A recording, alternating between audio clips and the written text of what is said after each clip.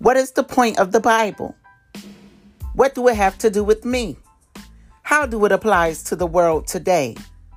Here on Bible Study in Real Life with Q, we study scriptures of the Bible to see how it applies to our lives today, gaining an understanding of what it is that God wants from us and how we can be our best selves with the love, glory, and mercy of the Lord. Doing our best to be an example of Romans 12:2. And be not conformed to this world, but be ye transformed by the renewing of your mind, that ye may prove what is that good and acceptable and perfect will of God. Tune in and enjoy.